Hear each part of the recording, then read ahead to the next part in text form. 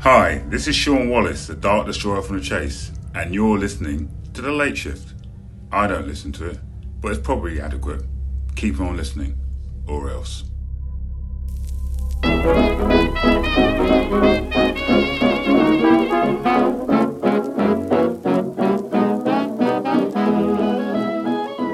Hello everybody, and welcome to The Late Shift. I will be your host, James, and I am joined by Saul and Jonah. And we are down our only our valiant leader. Valiant leader, yeah. I see what you did there. Valiant leader. Classic. That is a good one. For new dissers, the other person that should be here is called Val. Yeah. Now you can be in on the joke. The usual voice of reason and order Has collapsed. fled. In fact, Yeah, fled. Yeah, she's been deported. She's been deported. Yeah. Yeah. Well, you know, Brexit's coming up. No, well, I thought it was more because she signed up to an app which is called like Nationality Roulette, and you spin the wheel, it gives you a nationality. You gotta go there. yeah, she's in Kathmandu. Yeah, She's played it a few times. That's why she has so many under her belt. Turns out it's the only reason she was here. Got lucky and rolled on England. Got the golden spin achievement. It's like, would you risk that? Honest question. If someone came right now, you get the full nationality of whatever you spin. No. No, Do it. just statistically, there are countries that are going to be worse off than where I live at the moment. Not that where I live is great, but It's better better than than most. Yeah, exactly. One second. I'm gonna spin now. What do you mean? I'm just typing random country. Montenegro. not great. Oh No. wait, do me. Okay, so you would get the Caribbean Netherlands. Okay. Sunny. Yes. Jonah. That thing that I love. I like whole countries. Jonah, you're being forced into the Czech Republic. That's not too bad. That's not too bad. Oh, like Prague's a nice city. Yeah. Prague's That's not bad. I think we Prague's got off in the Czech Republic. We got right? off pretty scot-free, seeing as the next one that I just picked up was the Democratic Republic of Congo. This is why. I So know where's it's- Val? Where's Val? Is she in? Kathmandu. She's in Kathmandu. Okay, so she. Okay, yeah, fair enough. Yeah. To any listeners in Kathmandu, try find her. She'll stand out like a sore thumb, but Yeah. How will the sort of thumbs stand out? it depends where you put them. Yeah, it does. Amongst other sore Imagine thumbs, this, not yeah. much. I mean, I'm just saying, I Okay, haven't imagine- seen many sore thumbs, Okay. so therefore they must not stand Imagine out this. that much. You go to McDonald's, you order a burger. You look into your box, no burger, severed thumb. That'd stand out. Well, that's not sore though. That's I think it's pretty sore. The injury might be fresh. It looks fresh. well, the thumb can't feel it. Well, I mean, it's McDonald's. It's always made fresh. Okay, what's more disturbing? A severed thumb, or you look in the box and there's a hole at the bottom of it, and at the bottom of the table and there's a man with a crushed thumb poking it through. Oh, at least he hasn't necessarily bled so much on. It doesn't Your matter. empty There's box. no food. Yeah. You've bled on my box, you fuck. The fact that I sat at the table with a man stored underneath it would perturb me. Yeah. So, Anyway, structure, progression, Order. the things Order. we. What do we do? Cats, this way, in the back in the bag, back in the bag. What do we usually do at this? We've done the intro. We faffed about a bit. What comes next? we go to today in history. We didn't even faff about that much. So, in your face, Val, we can do this without you. I don't know. James's hypotheticals are usually pretty faffy. I'm not giving Right, okay, listen to this. Right, you're in McDonald's. You opened with a hypothetical. about You're in sore thumb. Oh yeah, I did. I lose track of them. There's a lot of hypotheticals. Is it you, or is it something else in you that just... Do you have Or, temporary... what, like I'm kind the Oracle fugue of states? Delphi. Yeah. Like someone treks up a mountain just to talk to me, and they're like, "So your dick is a banana." And they're like, "The strange vision." Like I would believe that all oracles are just people like me who love hypotheticals, and people think there's some wisdom to it, but it's just complete bullshit. They're like, "What would you do if your wife fucked a bull?" What? And it got pregnant. I the guess bull got pregnant. No, your wife. Yeah, reverse pregnancy, up the dick. Is she healthy? Yeah, she gives birth to a half bull, half man thing. What do you do with it? I guess I'd lock it in a maze. Okay. Don't know if that's going to happen, but if it does, you're prepared. Anyway, Saul, you had a story, and you're assuming yours is first. I am assuming. What? All right, throw us a date. My Wager. date is wager. I'm wagering my date against yours, James, because my one is 1260. Yeah, mine's 1821. So I go first. Okay, so as you wish. Wait. AD or BC? Yeah. It makes all the difference. Does make all the difference. AD. Oh, well then I win, don't I? I'm here to talk to you about King of Numidia. Makes sense. So your event is, let me guess, Could be a crusade. Could be some Mongolage. Oh. Saul's looking coy. I'm with you now. Yeah. I think Mongols. Some Mongolage. Yes, because in 1260, Kublai Khan became the Great Khan. Hey. So this I will be discussing, well not discussing, telling you the The story. great palace of Xanadu, said a poet who had never been outside of Yorkshire. Kublai Khan did say also, I'm done with this whole China malarkey. So he did. What are you talking about? Genghis Khan's Chinese. Genghis Khan is Chinese. I don't know why we're trying to get Chinese credit back after we said Oh, we've Dalai lost it. Lama's Oh, no. allowed. That was the plan with this one. Yeah. The plan is to get some... Sorry, just like really hammily whoever really hammily edited over. Like we've never contradicted the Chung Glorious Chinese state. Yeah, Xi Jinping is Not and Winnie forever the Pooh. will be our moral leader, and is not at all a denizen of the 100-acre wood. So, I'm going to... Before I go into the story of... Mainly, I'm going to be talking Of about... old Kubels. I'm going to be telling Kubels. No. He was born in Mongolia in 1215 at the age of 0.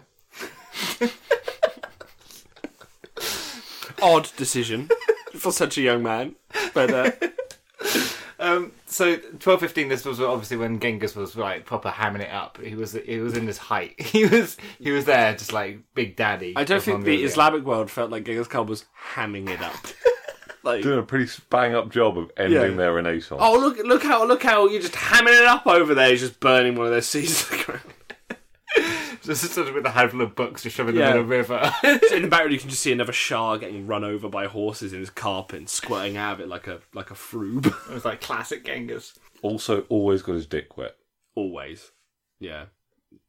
The man had a problem. I insist. I want to see Tony Robinson do a show on Genghis Khan's glandular condition that made him come so much, because he must have, the amount of children. Because I'm telling you, like, mere men are not capable of such. Have you seen the biopic Mongol? Yeah, And he keeps coming back to that advice his dad gave him, it's like find a woman with strong legs. And Yeah. he keeps going but almost like he turns to his son, it's like always dick in pussy. Yeah. Good king, dick in pussy. Well, I mean, but what if I need to? No but, no if, no what. No buts especially. Always preggers. Yeah, not about. so his father, Kublai's father, Taui was he was of course military leader. He was actually Genghis's youngest son from his favourite wife. Borte. Yes. With strong legs. With the strong legs and the very flat face, because Mongols believed that if you didn't have a very flat face, you would go mad. Serious? Yeah. That's... But yeah, so Taui died of alcoholism. But I mean, to be honest, it didn't really change him too much because his dad was always warring, so he never really spent time with him. A lot of Kublai's growing up from the age of 15 onwards was, well, actually, pretty much all of his life was with his mother. I love the idea, like, well, his dad was always worried, that's why he drunk. Where's your dad? Killing someone, not loving me. No, Kublai wasn't drinking, his dad was. No, his dad, that's what I'm saying, like... I didn't just skip, like, from beginning to end of Kublai, like... Kublai Khan was born at the age of 1 and died of alcoholism. Turns out, yeah, I mean, vodka's no substitute for breast milk. So his mother, Sultani, she actually gained the respect of Genghis because she was one of the only women that actually stood up to him.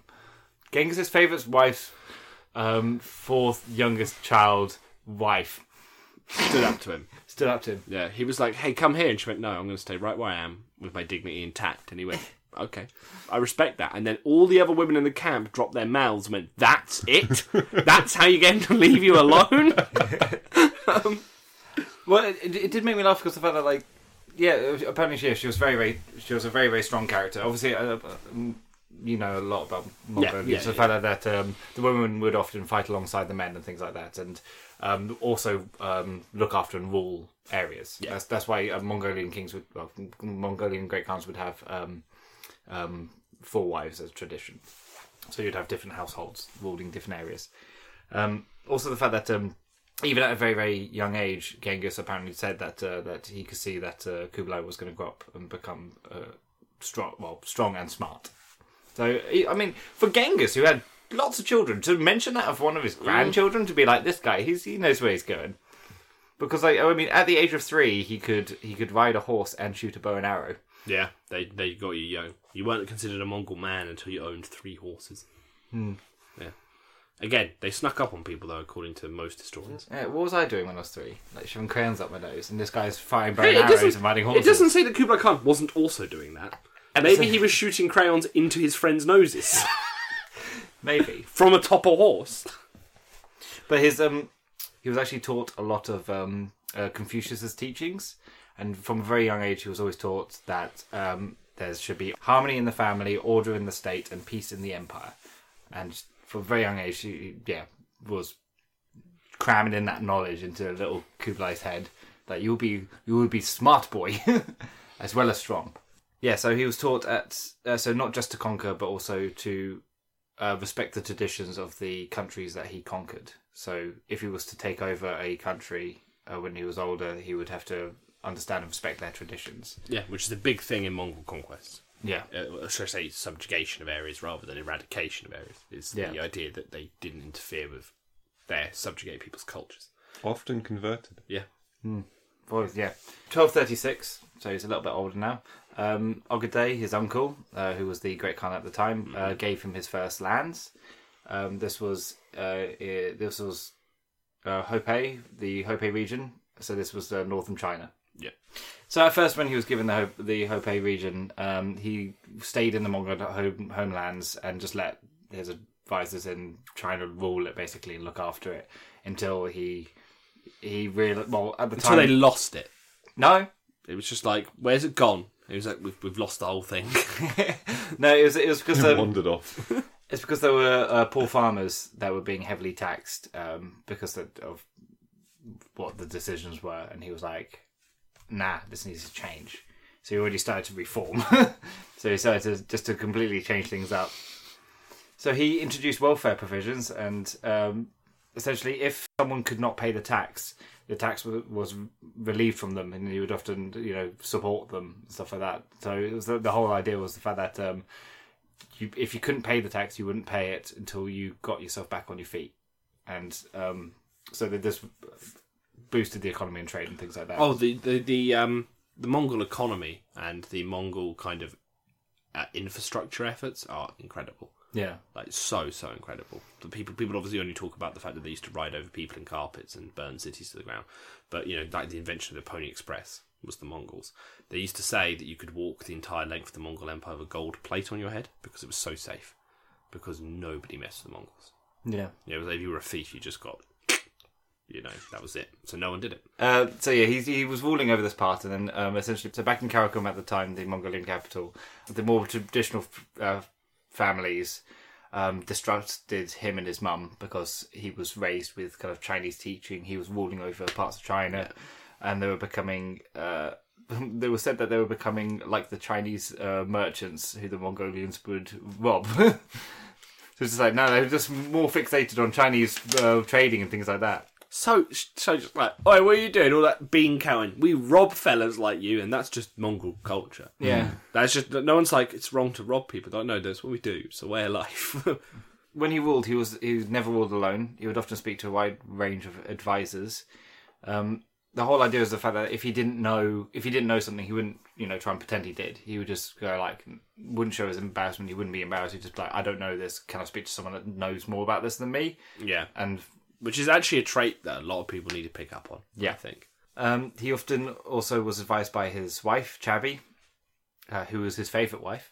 Yeah. They would often, so she would often advise him and have his advisors as well. And she was also noted as a really strong woman, very intelligent, and again honoured the fact that looking out for the people, how to be a humble emperor and things like that. Basically preparing him for rulership for 1260. Newsflash: Ogedei, 1251. Ogedei dies. Yeah. He actually tried to forage some food out of a skip. Skip closed. No one found him. Starved to death. Died. Well, there's no food in the skip. There was no food in the skip. It was actually a picture of a pizza box. So Ogedei, he was like, I see pizza box. So Ogedei, his uncle died, and he actually gets passed to his older brother Monkey, who becomes Great Khan. Old Kubles. Monkey. Don't. When I was reading this immediately, I thought Johnny Vegas PG Tips was in my head, and then I was like, it can't be pronounced Monkey because it's Mongkay. Monkey. Yeah. But I looked it up and I was like, no, it is pronounced monkey. Put the kettle on, monkey. Khan does not put kettle on. All right, monkey. Now, would I you, am watch great the, would, you, leader. would you watch the PG adverts if it cut and it's Johnny Vegas looking mildly intimidated and scared, leaning in for the kitchen like, do you want a cup of tea? And there's just a full Mongol Khan sitting in his room. He just nods at him aggressively, and he's like, "Okay, it's the 16th of the day. You are a tea bitch now." Yeah, but we wouldn't have it with milk. Well, No. weird. Are you saying this? So Johnny Vegas shouldn't be alarmed? His life's pretty easy. Yeah, sure, he's under duress in his own home by a Mongol barbarian. pay but he for has milk, though. Doesn't have to pay for milk, so that's fine. But unless he, Yeah. well, I'm assuming he's drinking tea as well, so he would still need a There's bite. none left. Monkey gets it. Yeah. He comes in, counts the tea bags at the end of the day, and he counts it in his head. And you better hope they add up those numbers. So Kublai's wealth massively rose because obviously his brother is OG Khan, Yeah. and he gets more land as well. But the thing is, at this time, obviously, he was kind of just given everything, so he He didn't earn it. he was like, oh, okay, well, now's my time. I need a show, and the thing is, obviously, with Mongolians showing yourself is war. Yeah. So he needed to, he needed to show that he had the combatant ability. So he walked right into Johnny Vegas's house, shot him right in the chops with a bow and arrow, and went, And Monkey was like, he was my favorite "Favorite wife. tea bitch." Favorite wife. And he's like, "I was trying to do the war." Yeah, to be fair, I don't. This favorite wife gave me no heirs. All he gave me was tears and tea. So Monkey wanted to finish off the campaigns that the previous Khans failed, which was taking over the Sung Empire. Yeah. So southern China. So they had northern China, but southern China was there, like flipping them off, like, nah, bitch, Yeah. come get me. It was like just teasing him. So I don't think they were teasing. They weren't soliciting the next Mongol invasion. It wasn't like, "Oh, we're just going to take off all our armor and see what happens." Like, yeah. The better description would be like being the soldiers in the trench when you can hear the artillery barrage stopping and being like, "Oh, it's coming." right, so the whole idea that he had was that they were going to do a pincer attack on the north and west. The big drawback with the west attack was the fact that there was a non-Chinese kingdom of Nanchang standing in between them, basically. So it's completely just other kingdom, like, hello. Doesn't sound like a problem. Yeah, please don't attack us. So Kublai was directed to be the head of the army, and the whole idea was the fact that he needed to take Nanchao, which the capital was Tali, which was this fortified capital. So the problem with Tali was the fact that not only was it fortified, was the fact that also there were these three great rivers standing between them. And he also sent envoys of people basically sending messages to Tali saying, submit, and we won't invade. We won't invade. We Yeah, won't standard invade. Mongol thing. And the people that were sent were forcefully asked to remove their heads from their necks. Really? Yeah, funny that. Yeah. So yeah, the People have a really bad habit of Mongols turning up and going, "Do this," and then they chop their heads off. Yeah, you'd forgive the first couple, but once word got around, Yeah, that once- chopping once- off the head of Mongol messengers gets you Timurided. Yeah. Or No, not Timurid. Quasmarid. Or gets you, your entire army dead in a valley, and the Mongols are literally having a feast atop their bodies. Yeah. Yeah, so they were told to submit, and they didn't. I mean, I don't see why they just said, like, go back and just tell him, nah. Yeah, so why have you got to chop the head? Like, again, it's the whole "don't shoot the messenger" thing. Yeah, they literally cut the head off the messenger. Yeah. So Cut the head off the messenger, the whole empire falls down, isn't that right? It's the head of the snake. So Kublai was there, like, okay, right, that's it, right. So he marched his troops. 2 months it took to get his forces. He was by the banks of the Yangtze River, but fuck, Big river. no bridges. So he was like, oh shit, this is a problem.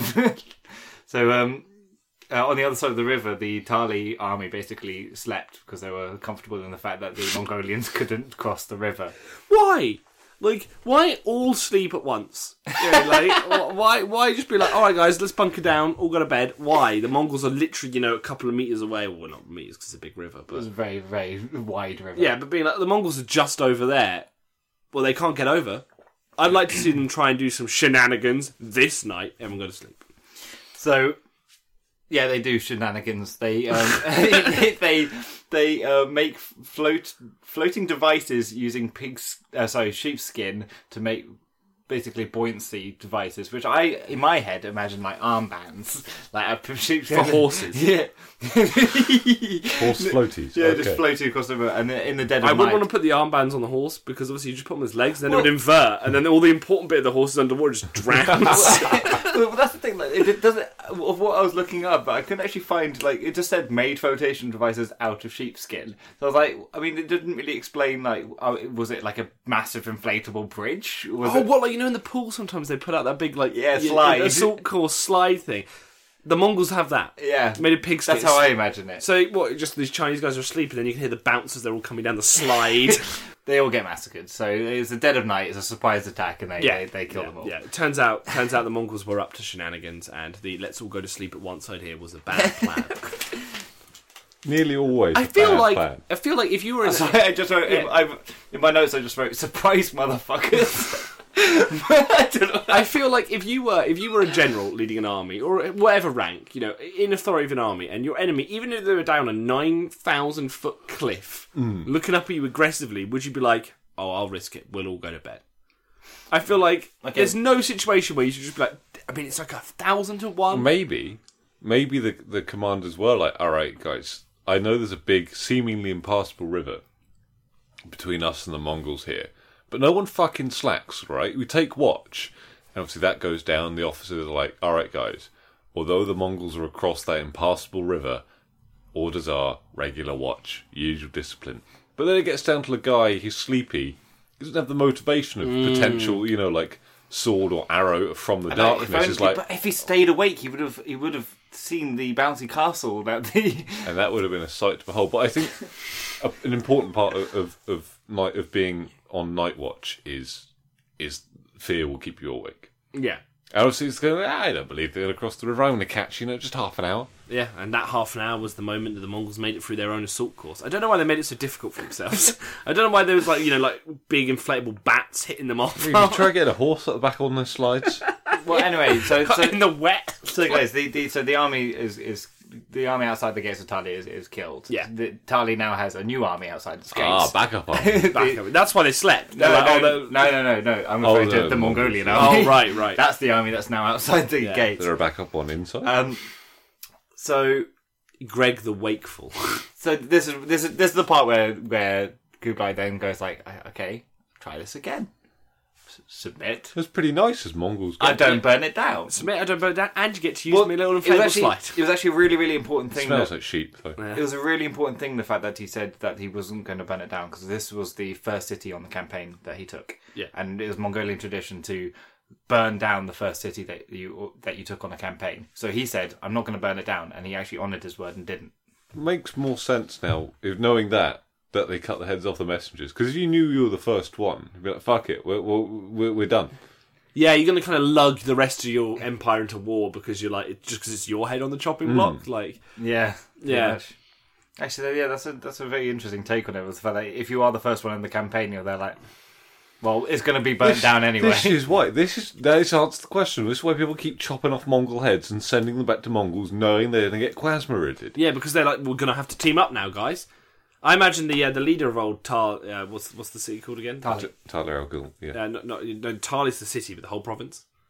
Oh, China. Nanchao. Nanchao. Imagine like king, emperor, It's like, I wish you hadn't done that. he was sitting down. He's like, "Oh, Mongols came around the other day," and you're like looking at the governor of Tali, like, "And what did you do?" And he's like, "Chopped off their heads." And you're like, "You fucked us all." You know that. He's like, "Well, I was fucked anyway." So, if the Mongols had sent the envoy to the second city along, just bypassing Tali's opinion, there would have been peace.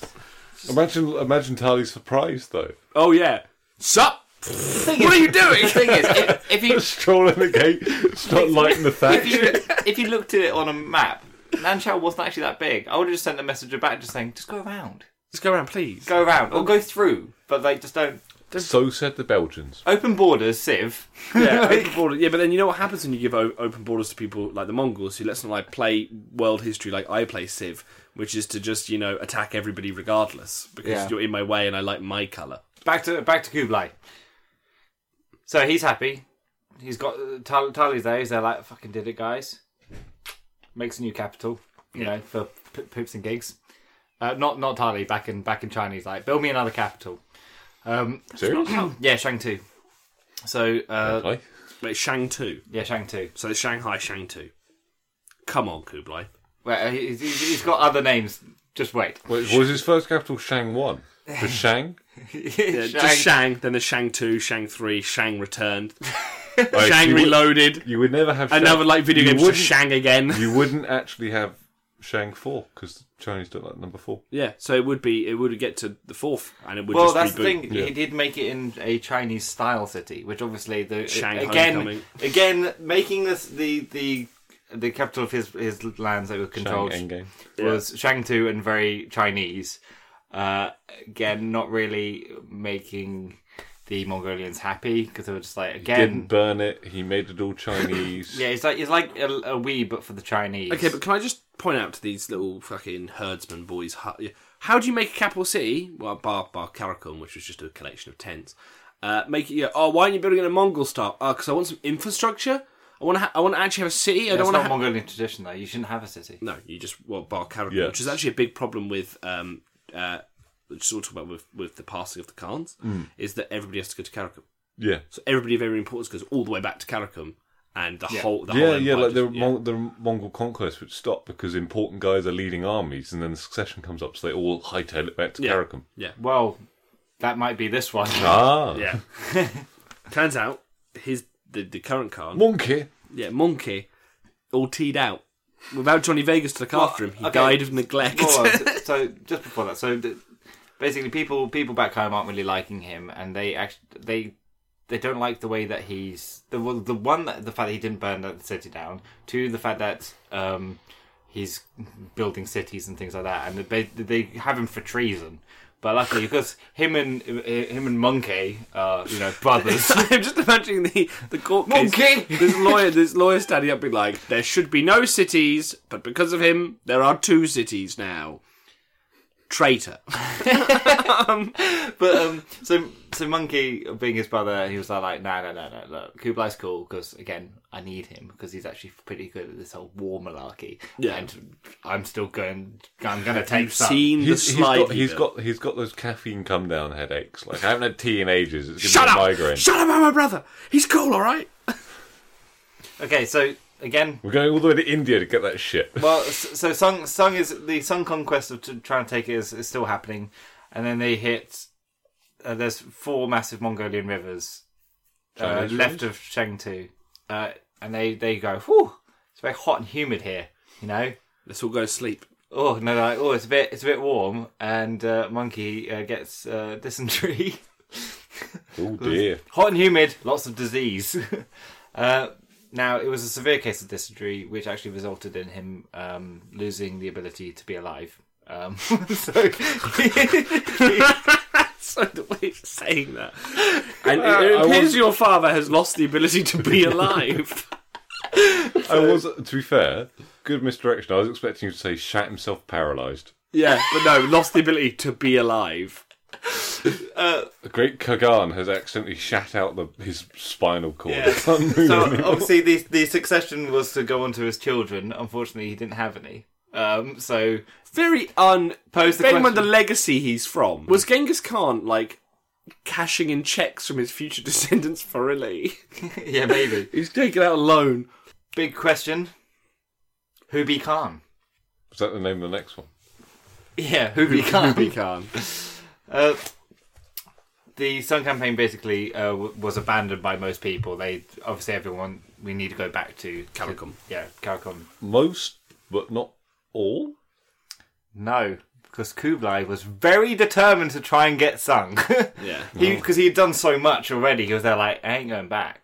I Like, thought you he were was like, like- not yet. And basically all I the thought it was going to be like everyone left and just one guy is like, guys?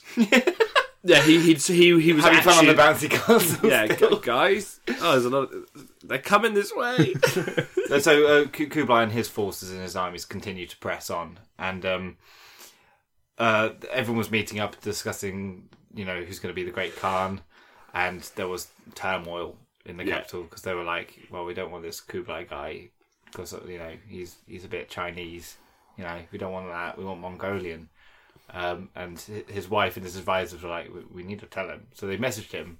Send a messenger, being like, oh, your missus wants you back, and he's like, yeah, but give me a second. Like, he gives her 2 blue ticks.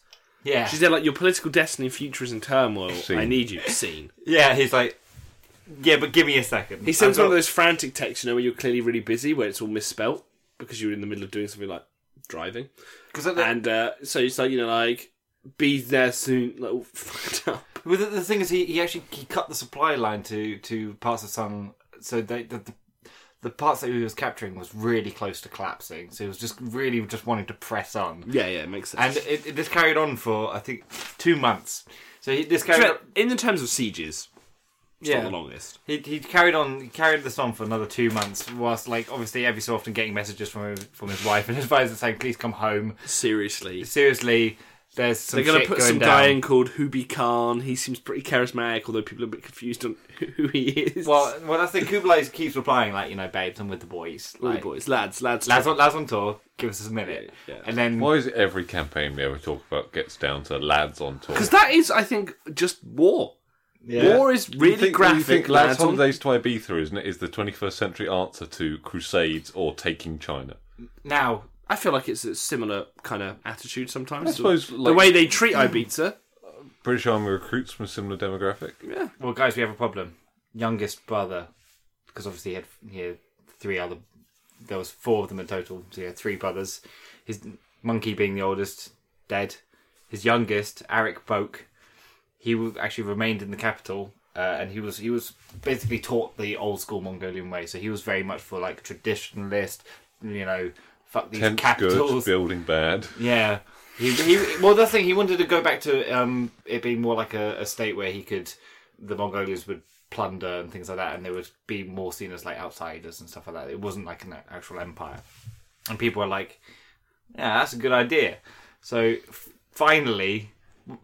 People were wrong. Yeah. Well, yeah, but quite a few people actually were on board. So there's always reactionaries. Yeah, exactly. Yeah, exactly. Yeah, people thought he would make a good Khan because it was more like the traditional Khans. So he got his little tick box of to-do list, and he was like, create a secret council. Tick. Do a rebellion. Tick. Tick. Start doing this. What's really weird is the fact that even Monkey's wife and children, Johnny Vegas, and whatever came out of that union. Yeah, so his children basically were backing Arik, saying this guy should be Khan. His children, his wives, and some other people, they declared him to be Great Khan, which is obviously not how it works. But there was enough of them say this guy is Great Khan. Great Khan, great God chant going. So he then marched his army started moving his army to Chengdu and Chengdu as well. Chengdu. Yeah, that was his other city. Can't just call it Chengdu again. Okay, Chengdu. He then gets another letter from his wife saying no, seriously, dude, shit's going down. Come back. Yeah. Because your youngest brother is moving his armies onto your biggest cities, and then that's when he's like, fine, drops his toys, starts marching home. The toys being what was left of independent China. I don't like this one. All it says is "have mercy" whenever I pull its strings and my tendons. So he got back to his capital, and he basically said to his advisors what do. So they. I thought you asked for what do. He was like, what do? And what do brings him loads of princes. Because he's like, no. I got him. You need princes, I got him in a van. No, it was basically finding allies. But the thing is, he's got lots of people to back him up. It's, the majority vote. But there was one vote that really did swing it, which was actually his other brother. So Heligu, he's chilling in Persia. He fucks up the Middle East, yeah. Yeah, he's chilling in Persia, and he sends one of his fastest boys to send a message saying look, son, our youngest brother tries to cause shit. I got your back. And he's like, perfect, that's enough Mongolian Fuck people. all these princes. I've got an actual decent ally. Back in the van. Yeah, but so he eventually gets declared as Great Khan because majority vote. But his brother was still on his way, so he grabs his army and marches them towards the other one, and they have a meet-up of some tea and war, where his brother ultimately does surrender because they were completely outmaneuvered and outmanned. Did he break his back? That's how Mongolians used to execute nobles. If you weren't noble, they would often boil you alive. If you were noble, they would basically pin your feet. Either put you in a kneeling position, put a big log on your feet, and then two guys would bend you over the back of the log, break your back. It's nasty. Yeah. But that was considered the honourable way to die.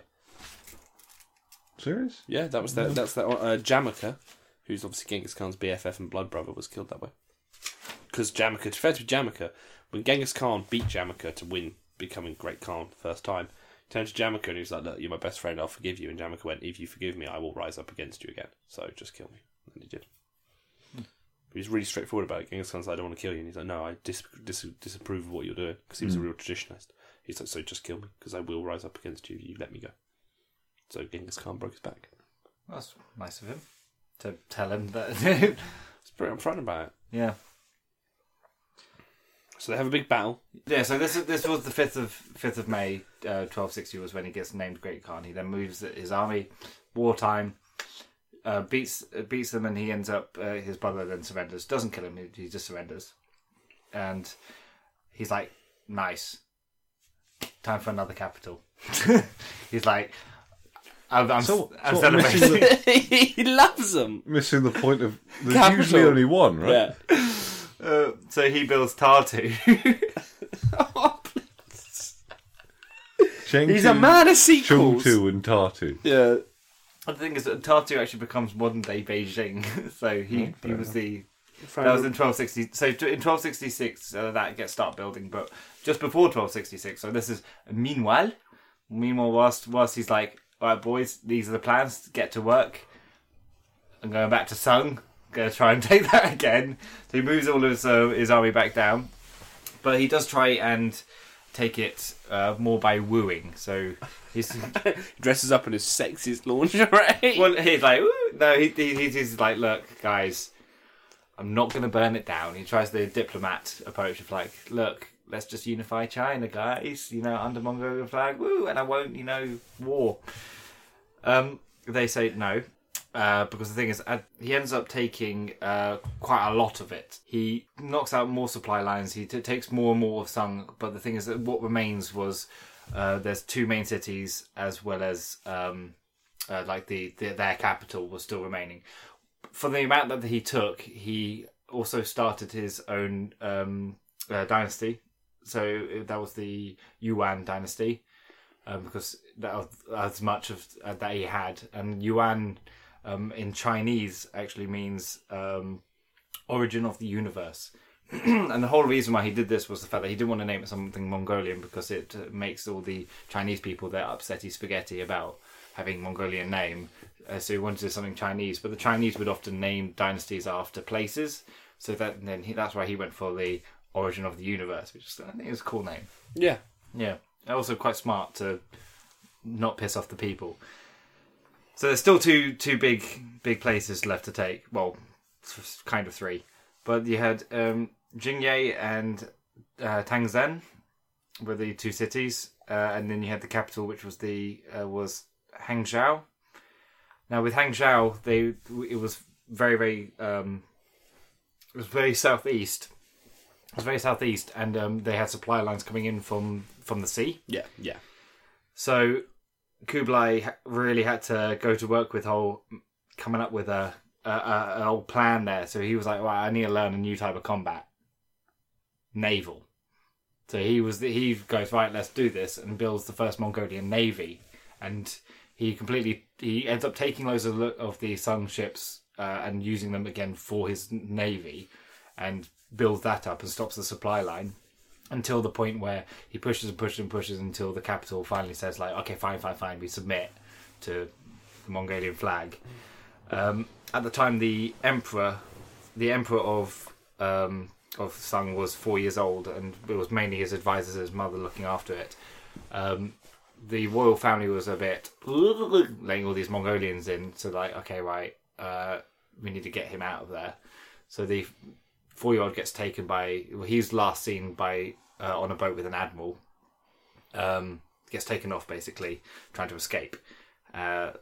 Kublai catches wind of this, and he says, "Okay, send some ships after them." They end up cornering him, the admiral, with the emperor, where the emperor takes the boy and says that the Sung emperor chooses death rather than imprisonment, and he jumps overboard with the boy, killing them both. Really? Yeah. And then, boom, there we go, guys. Unified China. He's got it all. He's done it. Yeah. And Built the largest continuous land empire the world's ever seen. Yeah, but he did. The thing is, his actual ruling was very, very. He was very, very fair. As I said, like, I mean, that story was pretty much him just warring. But the thing, after he had taken Sung and unified China under a Mongolian flag, he then ruled it very fairly. He had, fair taxation. He had welfare regimes and things like that. He would have like backup food and stuff for the peasants if there was a bad harvest. He extended the Chinese Grand Canal, so communication and trade would be better. He boosted the economy tremendously. That's the thing I love about Mongols, is the fact that so many of their leaders are such brutal warlords, but also so good at infrastructure. Yeah, and so much administration that goes on. You rarely see that combination. He did a lot. I mean, just think about it. I mean, at the time he had the most populous city in the world, and Beijing is. He invented Jenga. I lied about that. But he could have.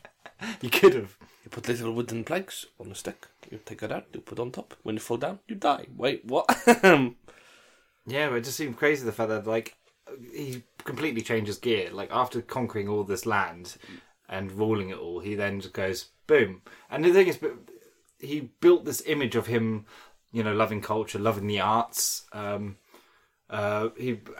He made it more profitable to be a trader and a merchant. So then, because it was at the time really looked down upon profession, and that's why no one really wanted to do it. But he really made it pay well. So then people wanted to do it, and that obviously more trade and better economy because there was just more trade happening. And because he had the whole of the Sung Empire as well, he had a tremendous amount of wealth because of it. So it was just like boom, he was Papa OG. So that was in the 5th of May, 1260 was when Kublai Khan became the Great Khan. From one great conqueror to another great conqueror, because my thing is on the 5th of May. What? The same day, nonetheless. 1821. Napoleon Bonaparte dies on Elba of stomach cancer. Suspected stomach cancer. Different points in their careers, really. One great Khagan of the Mongol Empire. One sad Frenchman on an island because he lost. His final words were reported, although disputed, were supposed to be he said, France, my son, my army. And then he died. Some people also blame the wallpaper. Yeah, it had arsenic also. Because it had arsenic or lead base. I thought you were going like an Oscar Wilde. No. He didn't. He wasn't an Oscar Wilde. But I want to take the time, because I haven't actually spoken about one of my favourite historical figures on the podcast yet. I talk about old Boney and what he was up to. I did some reading into his early life. So he was born on Corsica. He was Corsican. Yeah. His parents were actually rebelling against the French when his mum was 6 months pregnant with him when they lost, and they retreated. And all the Corsican rebels at this point were like, we're going back into the mountains to keep the fight going.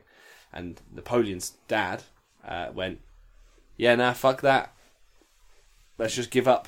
And he turned around to the French. He was like, I want to be your friend. And the French were like, okay, you can be our friend. And he basically schmoozed with them and got put into power. And Napoleon came out the womb with a grudge about this, so it seems. Hated his dad for this. He hated his dad. He thought he was a traitor. His mum apparently raised him very strictly, very draconian, and he was reported to have said during his childhood that everything he learned in life he learned over his mother's knee. So, yeah. He went to school in France, where he was just a country bumpkin. He barely spoke French. Like, he went to school, and apparently the bullies tried bullying for a bit, but apparently because he just didn't respond, they just got bored. So there you go. Yeah, fair enough. They just got like, "Hey, it's old fucking thick old country boy, Boney," and he just went, "Yeah." That's probably the only word he knew. And they were like, "Okay, Oui. yeah." It's a hell of it's a language barrier in bullying. Yeah, there is real, isn't it? And so he then, Not physical bullying. and he apparently just exuded a charisma from a young age. Got people to get on with him. People wanted to do stuff for him. Apart from the bullies. Apart from the bullies, but they gave up. Even the bullies gave up. He was like, "I'd like you to stop bullying me," and they're like, "Okay." Is that his plan for the British later on? Yeah, I was going to war with Russia and ignore them. yeah, yeah. And he then went to military school, where he was reportedly, people found him rather hard to work with. Military school. That sounds like someone I know. And then he was like, "Okay, you know what I'm going to do? I'm going to go back to Corsica and I'm going to liberate it." So he goes over to Corsica, and he gets into a dispute with the Corsicans, and the Corsicans are like, "Oh no, you're a dick," and they declare him a traitor To Corsica. to Corsica. They're like, "He's a traitor. He's a complete traitor." To which Napoleon goes, "Fuck y'all, I'm French anyway," and leaves. So after all that, for his dad being like, "You capitulate to the French," as soon as he encountered a roadblock, he was like, "I'm French too." I mean, it's only Corsica. It is only Corsica. So he is now a captain, and this is a whistle-stop tour. I just love the idea of, like, when you get out of university and you struggle to find a job. Start a war. Yeah, he went back to Corsica and was like, "Oh fuck, that didn't work." Well, I mean, I'm not at that point yet, but I might try it. Yeah. So he comes back to France, where he's a captain in the army. And Napoleon, when he was in military school, absolutely hated the fact that in the French army you had to be somebody to have a rank. That was Pretty the problem. standard for armies at that At the time, yeah, it was obviously, you had to be a noble and had to pay commission, had to do all this. And Napoleon was obviously very, very good, as we can tell by his later career. But his parents had no money. They were, an impoverished, noble Corsican family. Everything he'd learned, it was by being spanked. He didn't. That's how he got discipline. He didn't have to pay for it like these French nobles did. He obviously wasn't happy with that. And then, bam! French Revolution falls in his lap. All the when he comes back to France after Corsica, all the aristocracy, which obviously all these commissioned officers, have fled. Wonder why? They've all fled. So he became an artillery captain. And at the siege of Toulon, where he made his debut, he beat the English, burnt 10 of their ships in that battle. But then they burn all of the French ships. Yeah. But there's a lot of burning going on. But he won, because they fucked off. And in the battle, he actually led from the front. He took a bayonet to the leg, still led his men, and became so famous after the battle, they promoted him to Brigadier General. It's a hell of a jump. It's such a jump. Captain to Brigadier General. But may I add that they are also out of officers at this point. And at war with all of Europe. All of Europe, pretty much. And themselves. And themselves, a little bit, in the Vendée region. Which is where most of the casualties of the French terror come from, not noble aristocracy. Peasants being massacred in the Vendée. He goes back and he gets appointed as the defender of Paris. And the mob is getting a bit uppity. So Napoleon comes with a really good idea. He's going to shoot him. Yeah, grape shot. And it works. And he apparently wrote a letter being like, they came at us and then we shot them. Now all is quiet. I am content. There's some building, you just put cannon in it. Yeah, and just surrounded with cannons. Was like, "Coup in mob!" And they were like, "Let's get them!" And they just blasted, the equivalent of cannon shotguns at them. And they were like, "That was a bad idea. Those guys are packing." Who'd have thought? Who'd have thought? So for this, he gets promoted to General of the Interior. Fair enough. So he's 26. He's 26 years old. Yeah, I mean, you rise fast when there's nearly no one above you. Yeah, but the only person, the person who was beforehand was Minister of the Interior was a cat. And they were like, well, it was in the room for several of the general's meetings. So yeah, it jumped on the desk. Yeah, so it probably is the most qualified we've got left. I saw it pushing down some pieces on the wall. Yeah, off the table. What does that mean? Invasion by sea. We'll go round. Oh no! It just picks up the whole map like in Stranger Things into the other realm. And apparently all the generals that were still in their positions were like, well, who is this fucking dipshit? Oh, he takes one city, he shoots a couple of peasants. Who does he think he is? And when he went round, he was put in command of essentially the disastrous campaign that they were currently fighting, where they were bogged down in the Alps. And the men were just like, some of them had lost their shoes. Yeah, this was the French Grand Army was in complete disarray at this point. Neither grand nor really an army. Not really an army; it was just a bunch of people who had been conscripted and told, "You'll find the shoes." Take them off the Italians or the Austrians. Yeah, and then when they keep running away with their shoes, or shooting us to keep them. yeah, they're really keen to not, Imagine that being, not give them being a over. musket line. Give us your shoes.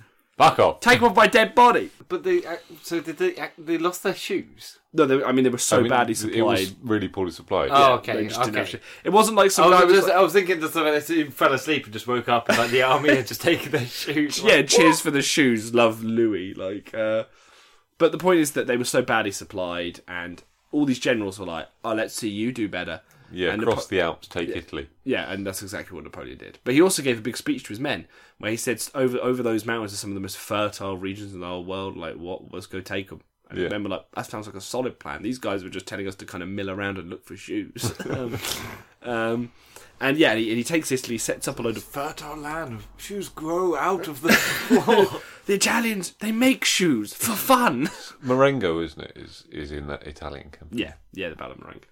And he goes Named over, after chicken casserole. yeah, and he actually it was actually the Italian general he was up against was a chicken casserole.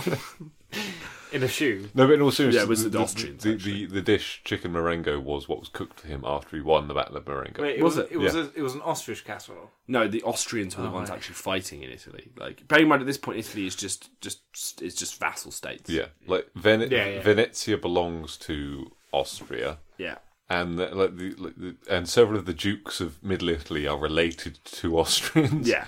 It is. And Are you telling me that Italy hasn't been Italy for that long? Who would have thunked it?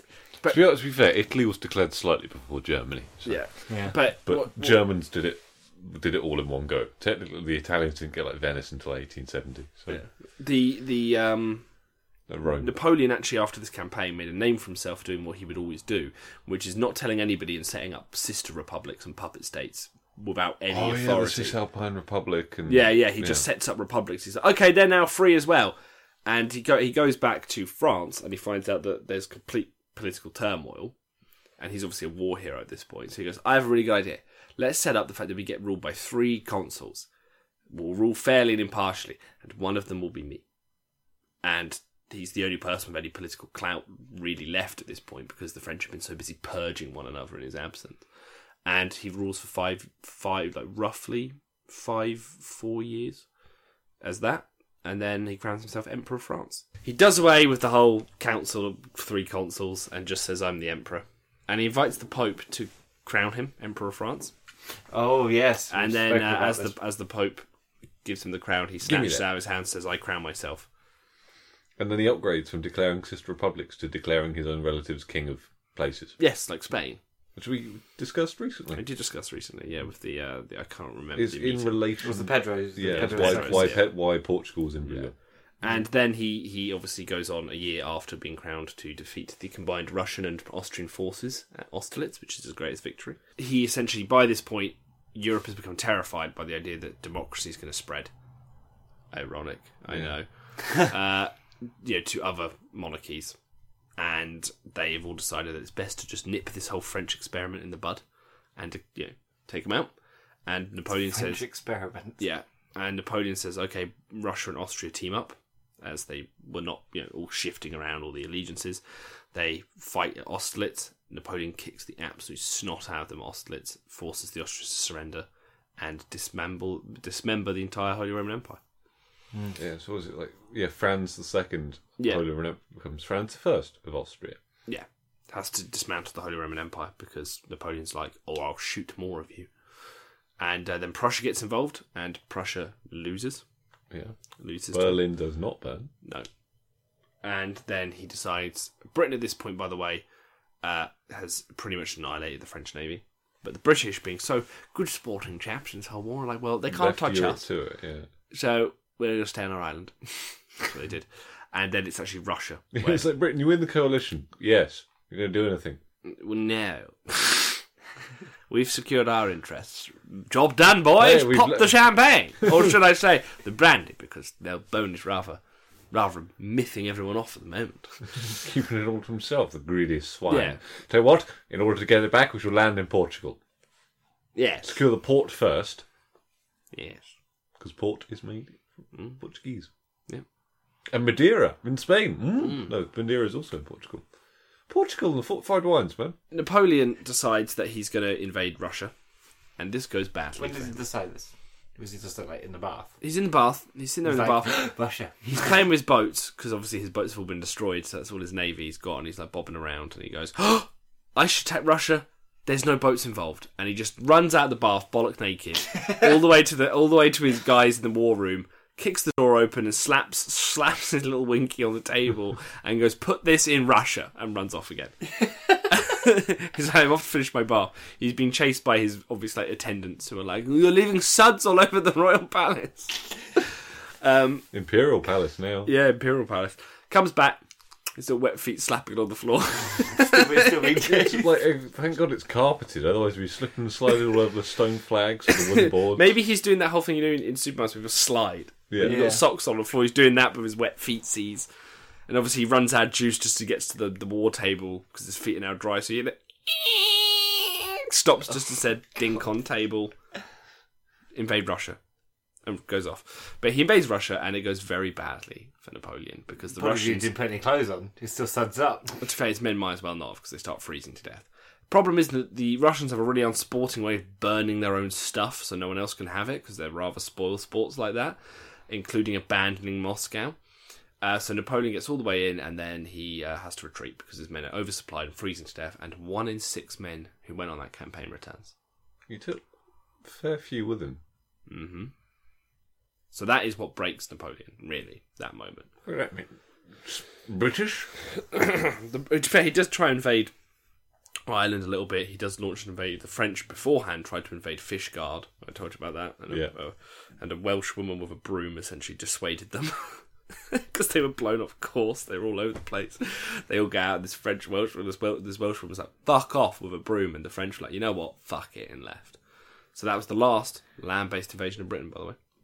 I was also thinking that maybe it wasn't just that one Welsh woman. Maybe it was the fact that they looked behind the Welsh woman and saw nothing. Yeah. It's like a town. What is this place? Just one town. You live here by choice? It's like 2 houses. Yeah. And it didn't go right. So obviously the coalition is now sensing weakness, blood in the water, invades from every angle to take down Napoleon. Portugal, Spain, into France. Napoleon is forced to abdicate by his generals because they're like, there will be no France if you stay in power, and he abdicates. The Russians are in Versailles. Yeah.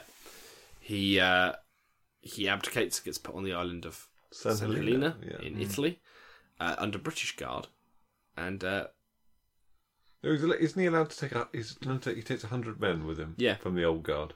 Yeah. I just love the idea. It's like, no, you're going to be banished here. It's like, can I bring some people? And they're like, no, we're happy.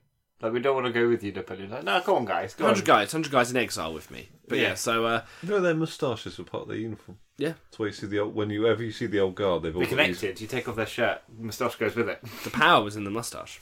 I thought you meant the guardsmen were connected by their moustaches. They just tied them all together. March in line. Oh god, this is uncomfortable. Especially when he gets shot and goes down. There's the fact you said the moustache was part of their uniform, just like held up by strings. And like they did, like Napoleon actually they take off that. They take off the hat. The hat, and their beard just goes with it, just dangling by strings. It's like some baby-faced looking guys. Ha! Well, back in when the old guard first formed and French were having to make do and mend because obviously on the back foot. They were their uniform did include the Groucho Marx disguise kit. Yeah.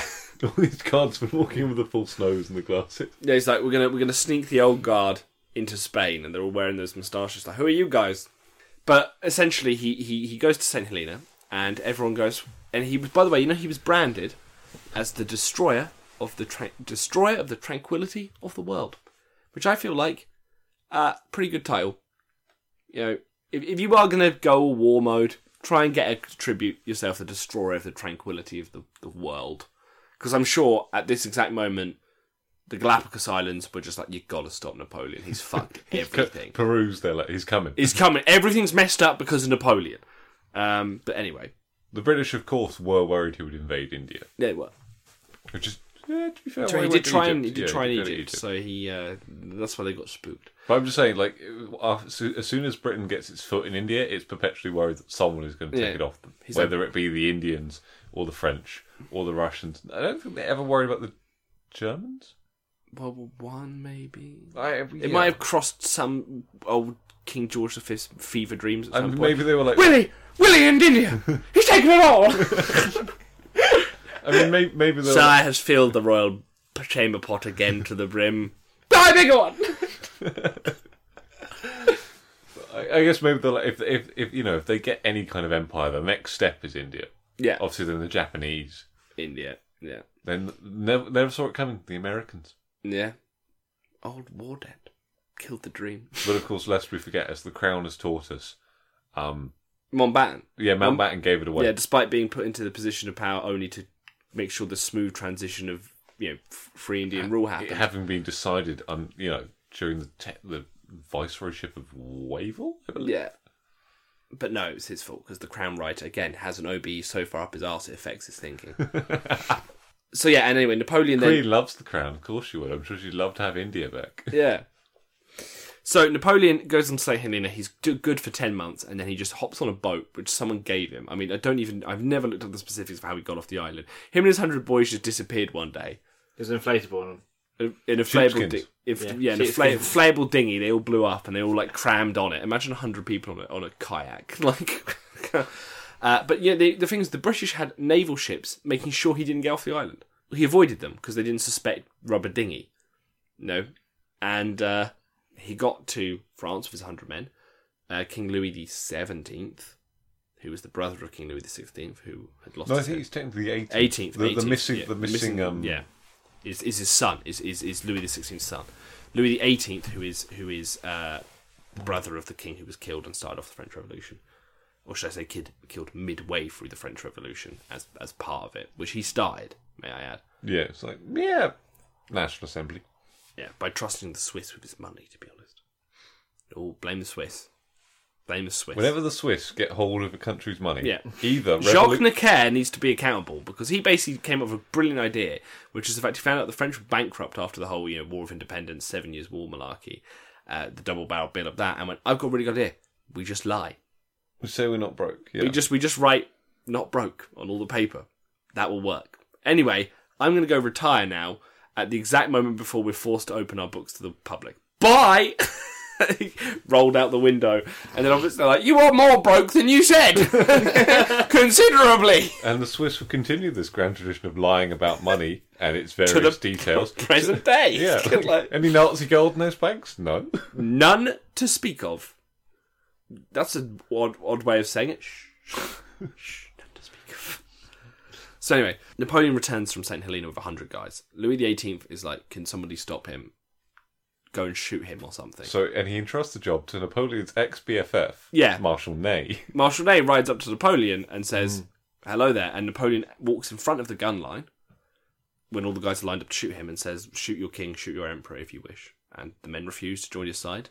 Marshal Ney joined his side. Full-blown rebellion. Louis this...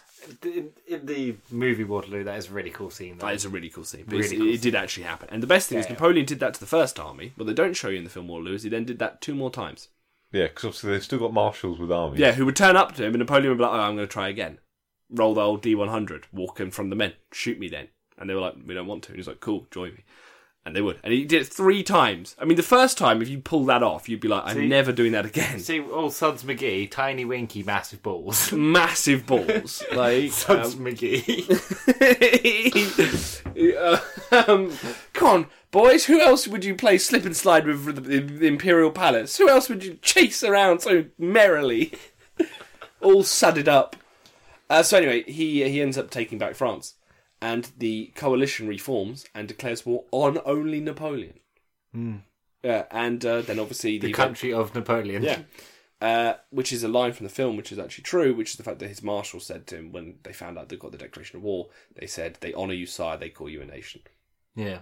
And then he scooted off to Belgium and lost at Waterloo. And then To this be fair, well, no one ever talks. Well, to be fair, the film does, but Yeah. he beats the Prussian army soundly, Yeah, and the Brits too. yeah. And then it's just the fact they combine their forces to make some Mechazoid army and beat Napoleon. Despite having 30,000 men and 2 French marshals chasing them out of Belgium. Yeah. And also, the fact that they were on a big hill in Wellington. Yeah. The Battle of Waterloo is a completely different kettle of fish. But the point is, Napoleon loses, goes back, abdicates again. And this time they put him on Elba, which is an island in the middle of the Atlantic off the coast of Africa, which is just a rock. And they say, die here, please. And die there he does at the age of 51. 6 years after Waterloo. Yeah. On May the 5th. He said, to die is nothing, to live without glory is far worse. So anyway, thus ends Napoleon. And with it, today... In history. In history. So 2 angry boys who like beating up other people. Who would win in a fight? Kublai Khan or Napoleon? Probably I the think one who Kublai Khan. actually fought from horseback and not the guy who's just had a good thonk. Yeah. So now we are done with today in history, and Saul has brought a new organism from beyond the very It's void. my turn. So famous facts is not happening because The famous fact here is not here. No, well, to be fair, it usually this would be who let them near a keyboard, but we've had a rejig because there's only the 3 of us. So Saul, you have a game for us. What is this game? Explain the rules. Why will I win? I don't know where I got the idea of doing this, but I just thought... thank God you said that, Saul, because I thought you were going to be like, I don't know how to play this. Like, you sounded so unconfident. I made up a new game. The rules are unclear. Well, no, Do you think the problem is Saul wrote down the rules?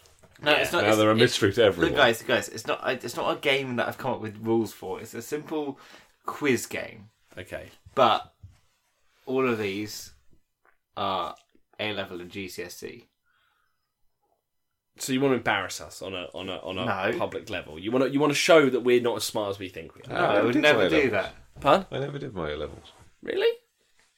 I went to university, of course I did I don't my know. A-levels. Maybe you suck someone off. I don't know, Joan. I don't know your sorry past. You know my gob jobs aren't that good. Okay, good point. Good point. But type back purse. Someone in But they go across all the different subjects. Okay, cool. So Well, I mean, James and Joanna resit their GCSEs. let's see. Let's GCSE who's gonna win. So this is a new segment that we're never gonna play again. it's called Unless Val goes Let's to Kathmandu again. GCSE. Who wins? With you and me. With you and me. Let's GCSE with you and me. The friends Yeah. are all against. To be fair, for a segment we're never going to play again, it's the first one to get a theme song of sorts. Right. Yeah. English language. Identify the verb in the sentence. Ugh. Amazingly, he finished the hot dog in 15 seconds. Finished. Yeah. Finished. The answer is finished. See? Not that bad, guys. I only know verbs. I copied your answer. Did you? My brain got distracted by the adverb. Okay, guys, let's go for maths. English maths. An ordinary fair 6-sided dice is rolled 420 times. How many times is the number 3 expected? 70. Yeah, 'cause Yes. it's 7. It is 70. Biology. The pulmonary artery takes blood to where? Lungs. Sure. If Jonah says sure like that, count that as a nil point. To the lungs. Jonah. What is the result of heating copper carbonate? Fuck, do I know? Oh, isn't it copper oxide and CO2? Bubbles. It is copper oxide. For James. It bubbles. Let's go for physics. Shit. It's basically fancy maths, it'll be alright. Fancy message. Energy can be transferred through some materials by convection.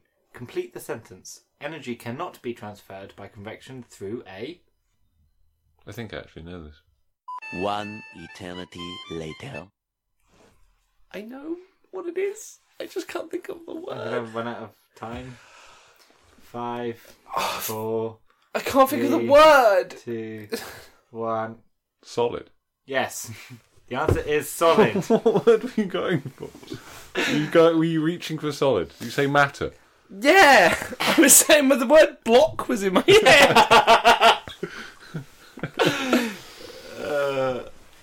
I blanked completely on the word solid.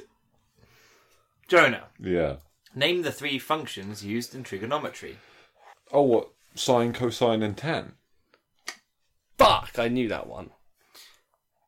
And you solid as well, may I add. I just forgot it.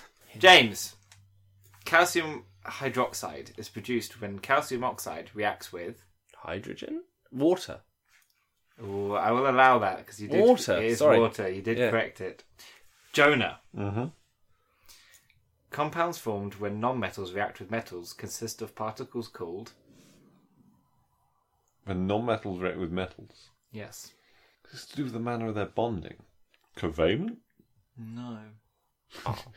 James is the perfect fucking clue face. Ionized? Close. It's ions. Can't I even do chemistry at GCSE? It's the thing, you just don't work out that brain, do you? So Jonas got 2 wrong. James. Yeah, I'm going to get some wrong, don't worry. Sympathy. By what name are the group 1 metals in the periodic table known? Like, I think it's wrong out of sympathy. Oh yeah, I'm sympathetic to how you feel when Okay. you didn't know the answer, because I also... The group 1... That... It's like... 1 second. Stop. Is it the alkali metals? Yes. Fair play. It was the alkali metals. I'm so happy I remembered that. I was going to say the noble metals. That's noble gas. The noble gases, but yeah. Yeah. Alkali metals. Oh. Jonah. Uh-huh. What is the name of the junction between 2 neurons? Synapse? Ding, ding, ding. Yeah. James, sticking with biology. What is the scientific name for sex cells, such as egg cells and sperm cells?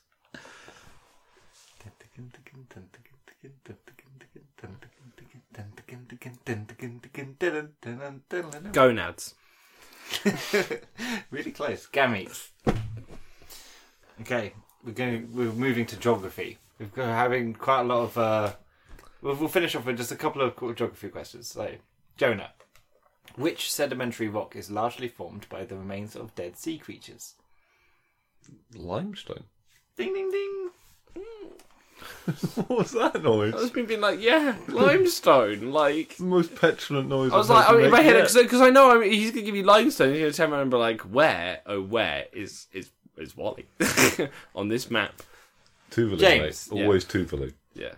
What is the name of the process by which rocks become frozen to a glacier and are picked up from the base/sides of the glacier valley? You see what I fucking mean? You get limestone, and I get how do fucking glaciers bump uglies with planet Earth? I mean, Erosion. He won't thank you. no, it is plucking. Plucking. Yeah. Pluck you, Saul. So How about that one? Both of you have 2 wrong. Yay. This whole thing will end in a draw? Seems entirely appropriate. It does, doesn't it? Jonah, which of these of the following is not a type of river erosion? Hydraulic action, percolation, or solution? Percolation. Is that not what you do to coffee? So you can... Percolation refers to filtration of water through soil or permeable rock. So, and also coffee. Through paper. Well done. Hold my question, which will now be... How to calculate the energy of What are these? solar James. rays. Yeah. A wide river channel is formed at the source of the river or the mouth of the river. Mouth. Correct. Because they get Why? wider. Chunky. Jonah, Yeah. areas which are growing most quickly from tourism are Asia and the Middle East, Europe, Australia and New Zealand. Tourism. That's a puzzler. Asia and the Middle East. Ding, ding, ding. I mouthed that to Saul, so I knew that. I knew it before you. Because Dubai, that's what I was thinking of. James, what is the name of the largest desert? Sahara. Correct. Yeah, desert. Energy released by an earthquake is in the form of Ouchies. Seismic. seismic waves. So, I'm the smartest 10-year-old in the room.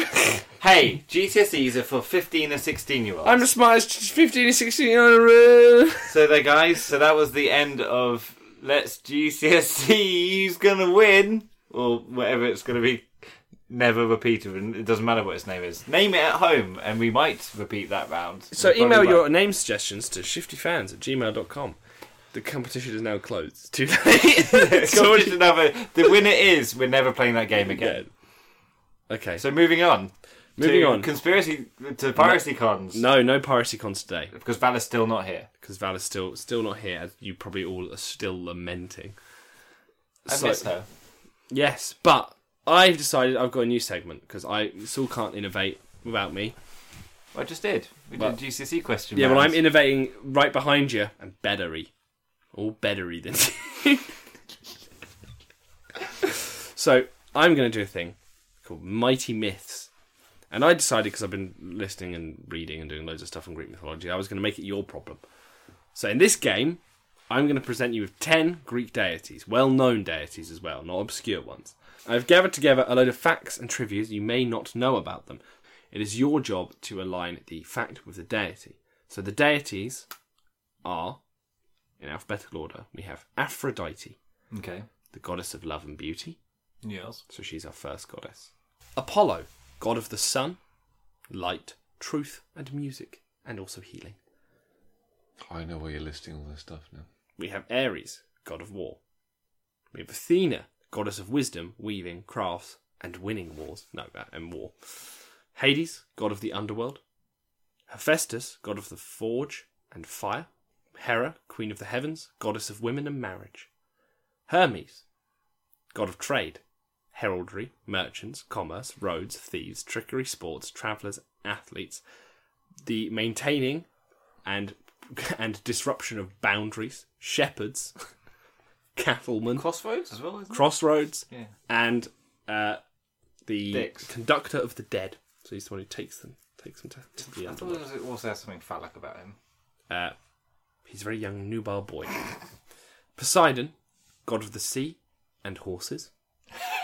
And seahorses. No, that's someone else's job. He doesn't. He never mixes those two boxes of his life.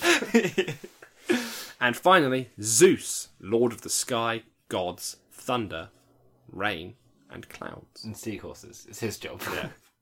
So Only because he wants fucked a woman as a seahorse. the first. So we'll bounce between the two of you. You can go first, then Jonah, and then Jonah, then Saul, back and forth. Even Stevens, because there's even number of things. So what, we answer 5 each, or 5 each. You'll go first on each. 5 each. So, Okay. Saul, the first one for you to go first is this deity cursed a woman who rejected them by spitting in their mouth. Zeus? Zeus, says Saul. Jonah. I can imagine him being quite resentful if someone rejected him, seeing as he did often like to fuck mortals. I should say Apollo. Apollo. Is it like Famous Facts? We only find out at the end. Yeah, you only find out at the end. So, just so you know, you're down to Zeus, you're down on Apollo. This god had their tendons ripped out and their power stripped whilst fighting a monster. Jonah, you're first. Tendons ripped out. Yeah. Ares? Ares. Seems a fighty type. But I might go for Athena. Athena. Don't know why. Okay. Next god. The fact. This god is the father of Eros, also known as Cupid in Roman mythology. So who is Eros' dad? So I was going to go for Apollo. Apollo, says Saul. Oh, wait, no, because, wait. Hephaestus? Hephaestus. Oh, shit, it might be Hermes. I'm just trying to think, because Apollo didn't make his. He was given it to his lyre. It wasn't. He didn't make it. He was given it. So you've said Apollo. Yeah, but I think it's Hermes. Fuck. Next one. This god lost a contest for the patronage of Athens to Athena. Oh. It was me 1st. Mm-hmm. Poseidon. Yeah. Saul? Yeah, Poseidon. Next one. It was Poseidon. This god killed a giant tortoise and made a lyre out of its entrails Fuck! on the day it was born. And then Hermes, then, because I've just fucked up 2 answers. Apollo did make it. That, and then he killed a giant snake, and then built his own temple, like all when he was a baby. I'm going to say Hermes as well, out of solidarity. Hermes. Fuck, it is Apollo. Because he was twinned with Artemis. This god fell in love with a mortal the moment they were born. the mortal. So as a baby. Jonah. Zeus. Shit. Hephaestus. Hephaestus. I'm going to say Hephaestus then. This god was also the god of wealth and fertile soil. Hades. Something's nagging me. Fuck, I'll go Hades as well. Hades as well. So I think it's someone else that I've said. I hate this game because I can't repeat answers. This deity killed their best friend during a childhood spa and felt so guilty that they took their name. Have I already said Ares? So you still have Ares. I'm going to say Ares. I think I only have goddesses left. Yeah, you have done Apollo, Ares, Hephaestus, Poseidon, Hermes, Zeus, and Hades, which leaves you with Athena, Aphrodite, Hera. Athena's the only fighty one there, I'll say Athena. This god blackmailed their way into the pantheon by holding another god hostage. Hera? Hera? I think that was Hades though. Sounds like something he would do. Solidarity with Saul, I should also say Hera. Solidarity, boys, gets you nowhere. But we didn't have... Final one. Who was This that god headache of Zeus? threw the infant Hercules to the ground when he pierced Fuck's her nipple sake! as she weaned him. Hera. But Aphrodite is the one that I have left. See, I left that one to last because I was really hoping one of you had been left with a man. I was really hoping you'd be left with Zeus or something. How hard could a weeding be? Oh, my teeth! Alright, so which ones did we... Well, so Not many of those fair. are wrong. The thing is, we got them wrong, but we knew them. So let's... Oh, you knew them. No, so you were so confidently wrong on not both your answer at times, but also the one you knew it was, even though you couldn't say it. So the Was first... the turtle one? Oh, that was Hermes. That was Hermes. It's because I always get Apollo and Hermes confused. So, the first thing, as we said... Oh wait, so that means I was This right. deity cursed a woman who rejected them by spitting in their mouth. The correct answer is Apollo. So Got it. Jonah gets a point. Wasn't she... woman- She was in Troy. Yes, Cassandra of Troy. Ah. Apollo wanted to woo her, so he offered her the gift of prophecy. She Yes. took the gift, And then... then- she said, "No, I don't fancy you." And Apollo spat in her mouth, tainting the gift, so that no one would believe any of her totally accurate prophecies and thought she was a mad woman. Yeah. So she prophesied the downfall of Troy, Helen bringing doom, the Trojan horse, all of it. And because she said it, the Trojans didn't do it. So that is Apollo spitting in her mouth. Yeah. This god had their tendons ripped out and their power stripped whilst fighting a monster.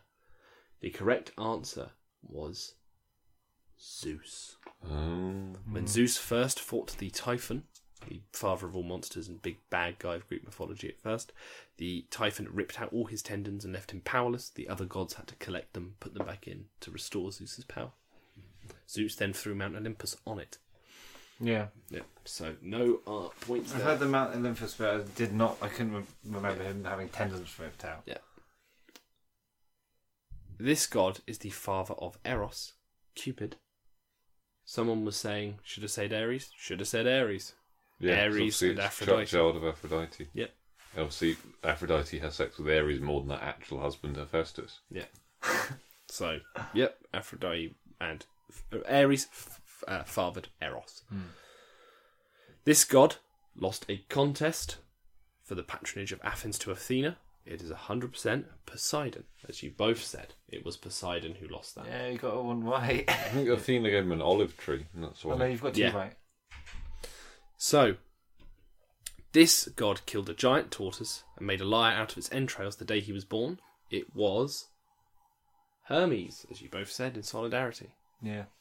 Well, was. thinking it was Apollo when it wasn't. No, but it that's was the- Hermes. It was, yeah, Hermes, the day he was born... It was Apollo that killed the snake on Yeah. the day he was born. The day he was born, Hermes escaped his mother's swaddles, ran off, stole all of Apollo's cattle, came back, killed a tortoise, and... Oh, he gave him the lyre by way of apology. Yeah. That's. I was thinking of it the other. Basically, I got in my head. I literally swapped their names around. Is what I was thinking. So, this god fell in love with a mortal the moment they were born. Love should have given it away because it was Aphrodite. She fell in love with Adonis the moment she saw him as a baby. What? She literally looked at that baby and went, I will fuck that when that fruit ripens.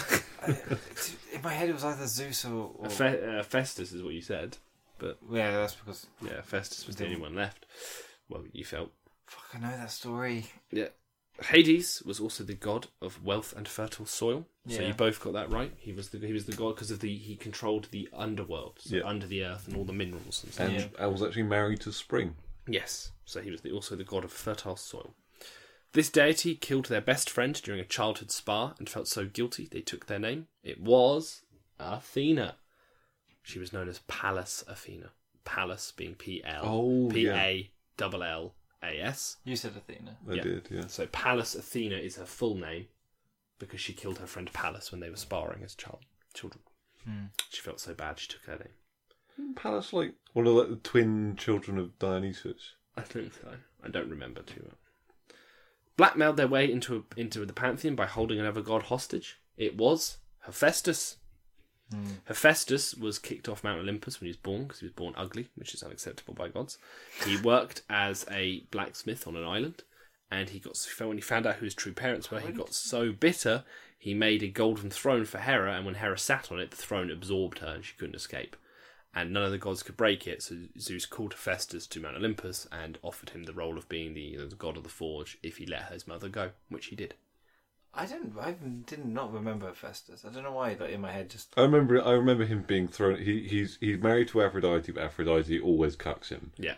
And he has he's often portrayed having a gammy leg because he was thrown from Olympus. Yeah. So the final one is the infant Hercules. Threw the infant Hercules to the ground when he pierced her nipple as she weaned him. Hera. Yeah. It's Hera. And what's quite funny about the myth is Hera only deduced that he was part god when she threw him to the ground and he didn't splat. It wasn't the piercing of the teeth. And she's like, wait a second, Zeus has done it again. Yeah.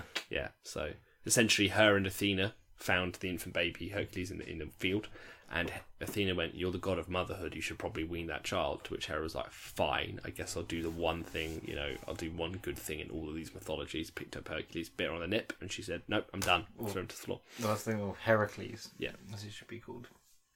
So, we have... Which also, again, dick move by Zeus. Heracles, as in victory over Hera. That's why he was named it, right? So she's weaning this baby, it's like, oh, what should we name it? Victory over you, my love. So, at the end of our mythology, the winner Jonah. is Jonah by 5-3. Congratulations, Jonah. Jonah, you are distinctly mortal, and Saul, you are To the too microphone. ugly for Mount Olympus and have been thrown. thrown. Yeah. So, yes, with a score of 5-3, Jonah has won this round of I mythology. like that. We should do mythology quizzes. Yeah, you think it was good? Yeah, I like the mythology quiz. So every time Val's not here, Mythology quiz. mythology quiz. And GCSEs. Nah, fuck GCSEs. I'll do something else. But that... Oh yeah, we have to do that Orca thing now. So, wonderful listeners, thank you for sticking with us to the end. The reorganised National Late Shift will return. We've done Today in History, which I hope you've enjoyed. We've had our GCSE questions, which will never return. We might revisit the mythology. But more importantly, the boys have proven that without a strong, dominant woman to control their lives, it can potentially all fall apart. So, But it hasn't. But it hasn't. We have formed some kind of codependency with one another. But on that, I say, I've been James. Goodbye. I have been Saul. Goodbye. I was Jonah. See you around. Look, that's ominous.